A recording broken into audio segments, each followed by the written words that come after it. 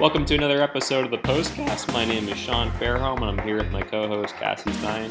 Today we have John Steinbreder on the show once again to talk about some of his travel adventures in the past little while. He's gone to Wisconsin, he's gone to Silvies Valley in Oregon, so we're very excited to talk to him a little bit about that. Also his long-form piece, it's on globalgolfpost.com, you can catch it right now, talking about architects and all the great work that they do, going to some of the remote places on Earth. So listen to our conversation right now with John Steinbreder.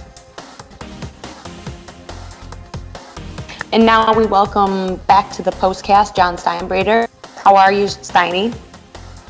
Great, thanks so much. Good to be with you guys. Cool, let's jump right into it. You've been on a lot of trips recently. Why don't you just give us a little recap of where you've been, where you traveled to? Well, I was out in, going back a while ago in late May, I was out at Kohler, which was wonderful fun. They're celebrating a bunch of anniversaries there this summer. The 100th anniversary of the American Club Hotel, which was initially a workers' dormitory that opened in 1918. It's the 30th anniversary of Black Wolf Run, the 20th anniversary of the opening of Whistling Straits, and also the 20th anniversary of the playing of the first major championship at the U.S. Women's Open at Black Wolf Run in 1998. Which was kind of fun about that is that tournament transpired, was supposed to end Sunday before the opening, the official opening of the Straits course, which was that Monday, but there was a playoff for the championship, so they had to get the playoff done first on that Monday before they could open up the Straits officially.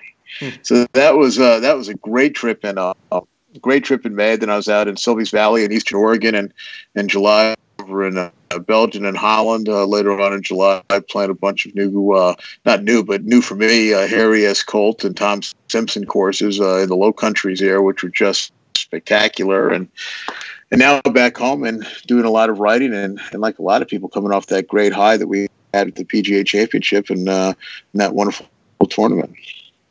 Definitely. If we can go back to Wisconsin for a second, you really wrote a great travel piece on Kohler and everything that it has to offer. Talk about Whistling Straits. They've hosted some pretty major events recently, 2015 PGA, and they've got some good ones in the docket coming up in the next few years here. What is your assessment of that golf course? And obviously Black Wolf Run is another great one that's in the area there. I love the Straits course. Whistling Straits as an entity is two courses. It's Straits course and the Irish. Mm-hmm. And I'm okay with the Irish. It's to me, it's a B, as far as that goes. But the Straits course is an A+. It may be my favorite course that Pete Dye ever designed. It's completely manufactured. It was built in what was an old, airfield years ago, Lake Michigan. So it was very flat terrain, obviously, as you would want for an airfield. And Pete moved a ton of earth and really created a very links style, scenic, difficult, yet fun golf course right there in the water that is a terrific test of golf for championship golfers. But with all the different tees it has, it's a hell of a lot of fun for a mid-single digit handicap like myself and golfers with higher handicaps as well, provided you play from the right tees, which is key. But I mean, lots of holes on the water. It's got perhaps the best collection of par threes I've ever seen in one golf course, and varying lengths. One of them you use a wedge, another one you use a 3-wood, and everything in between. And I think water comes into, you're literally on the water in 14 different holes, I believe. If that's my memory serves. And it's just a wonderful golf course to play. A lot of run-up shots, a lot of wind to contend with, incredible scenery. And so I played there, which was fantastic. And that's probably my 15th round over the years at the Straits course. And I like it more and more each time. And I like everything about that resort. I mean, there are 4 courses there. The American Club, which is the old workers' dormitory that Herb Kohler transformed in the early 1980s into a hotel. It's as good a hotel as you'll find in America. And the whole experience here is just fantastic. So it was great to be back there. It's a real small town American in a lot of ways, and it's great to see it celebrating so many anniversaries. Of course, and in a couple of years, it'll be the host of the Ryder Cup in 2020. And for Herb, who's a friend of mine, and his wife, Natalie Black. I mean, this has been something that's been on the docket for a decade almost. It's something they've been dreaming about, and I think it's going to be incredibly exciting when it finally takes place here for them as being such good people and such great advocates of the game of golf, but also for that resort and that golf course, which has never really had a match play event quite there, and I'm really excited to see how it holds up and what kind of a venue it turns out to be for those great golfers. Yeah, that Ryder Cup's going to be pretty special up there. So you mentioned Texas, you mentioned Wisconsin. What are some of the differences between what you find at Kohler and where you were in Texas? Well, actually, Sylvie's is out in Eastern Oregon. And in Texas, I was down there kind of totally on vacation with no golf clubs at all, but what would seem like vacation. We don't take vacations anymore, so I'm still working a bunch. But what's so different about Kohler to me is you've got, of most places, if you've got sort of the best of all worlds here, you've got at the Straits link style water, edge golf, and then at the Black Wolf Run, you've got inland golf, woods, very much a parkland style course with a lot of, as you would with anything from Pete Dye, a lot of linksy features to it because he learned so much about his design from trips to the British Isles. And but the presence of water there in Kohler is so great. The variety is what I like so much because you have 4 courses and really 4 different style of golf in certain ways and different ways to enjoy the property. Where I was in Oregon at Sylvia's Valley, it's a kind of high desert country, 4,000, 5,000, 6,000 feet, ranch land. It's about 3 hours west of Boise and about 2 hours east of Bend, Oregon. And there's just these beautiful salt wet meadows, they call them, in a lot of these areas, and then the scrubby sage brushy hills, and good wind. Altitude helps a little bit with your distance on the golf ball. And what was so cool there is this guy, Dan Hickson, who's a Pacific Northwest-based architect, has built a reversible golf or 2 reversible golf courses. I'm not quite sure the proper way to describe it. What he has is basically 2 separate 18-hole golf courses. There are 27 greens, and so you have you're sharing some greens from day to day. But there's one of the courses will be open one day, the next course will be open the other day. And it's a really cool design in terms of how he sorted out how to do this.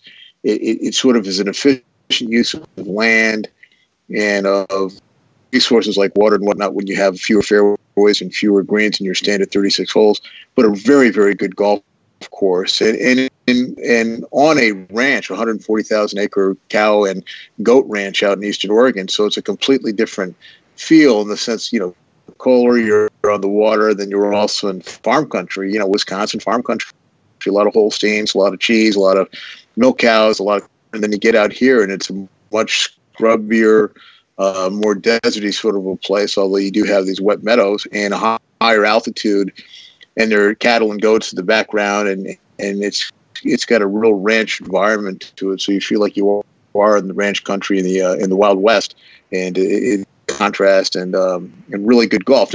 Now they're never going to hold a major championship out at Sylvia's Valley, but boy, it's a great place to go play golf. Really interesting golf, and the same token for people, it's a wonderful getaway to experience the West and get a sense of what the Wild West, what they call frontier Oregon, is all about. It when you're out there, it feels like you have stepped back into time 100 years. Speaking of some wild and beautiful and sometimes remote destinations, we want to talk about your long-form piece a little bit, speaking about some of the architects that encounter building courses in some of the remote areas of the world. How did you put this piece together, speaking with some of the designers and some of the places they've been, some of the encounters that they've had?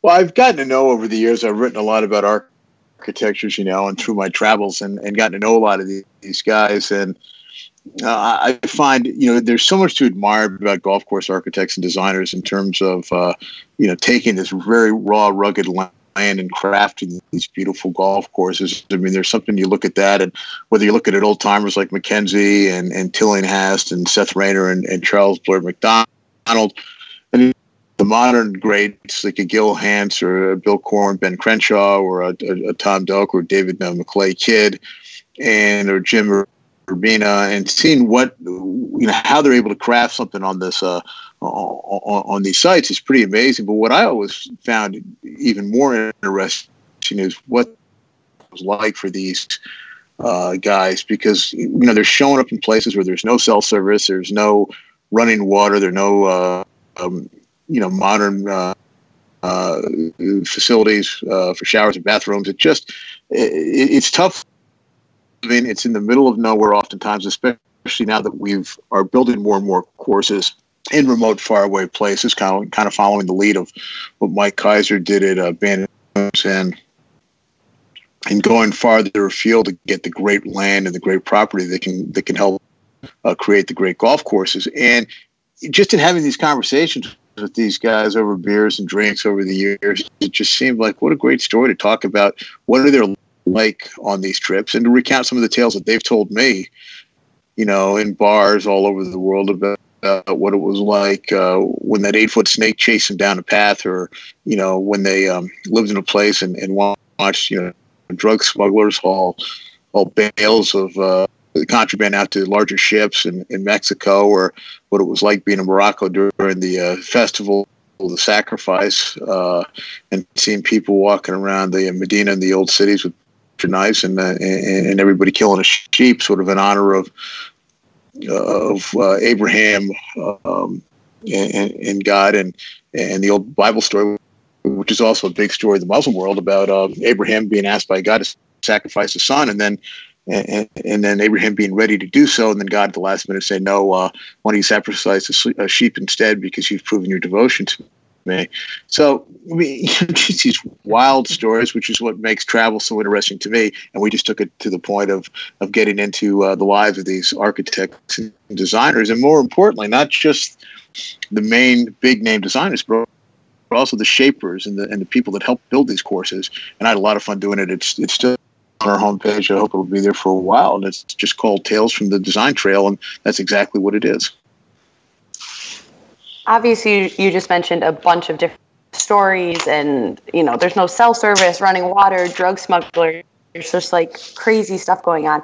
But why do these architects keep going back to these remote places, knowing what they're going to get into? Basically, what's so great about the land, or what's so great about these locations that they keep going back to them? Well, there are a couple things. I mean, the bottom line is these people adore the game of golf, as we all do, and I think that's the thing that drives them to it. Also, the opportunity to create great golf courses and to craft layouts. I mean, these people are by and large artists, and that's a calling they feel, as we all feel a calling to our writing or whatever. And where their opportunity is so great right now, and this started in the in the mid '80s with Sand Hills in Nebraska, Dick Young's cap, and then Mike Kaiser and Bandon Dunes shortly thereafter, and going to places like Tasmania and Nova Scotia and of New Zealand, and people determining or learning that if you build a great golf course, people will come to it. Therefore, you don't have to just build your courses near population centers. You can go out and seek out the best possible land that is primarily sand-based, because that is conducive to drainage and also to growing really good grass, and land with lots of contour and interesting shapes and elevations and forms to it. So I think the combination of all those things, passion for the game of golf, passion for building golf courses, and now these opportunities where it's proved to be both economically viable, and I think just from a logistical standpoint, to get to these far places and have the opportunity to work on just extraordinary pieces of property.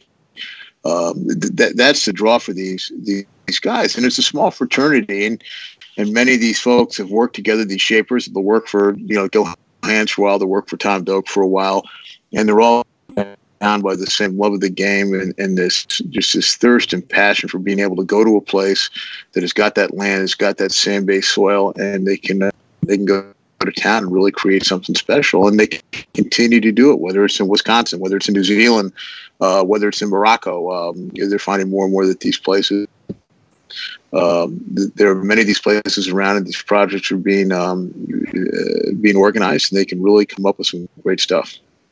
Stein, before we let you go, I kind of had a out of the blue question for you. There was a lot of talk this past week about Bellerive, and obviously that's a Robert Trent Jones course. A lot of negative talk about how it's target golf and it's very penal and has been remodeled several times in order to protect the concept of par. A lot of chatter about how it wasn't really a great design. Reading your piece in the preview issue, it seemed like you maybe have a different perspective on that. What is your take on Bellerive and in the concept of target golf versus golf that gives players a little bit more options off the tee?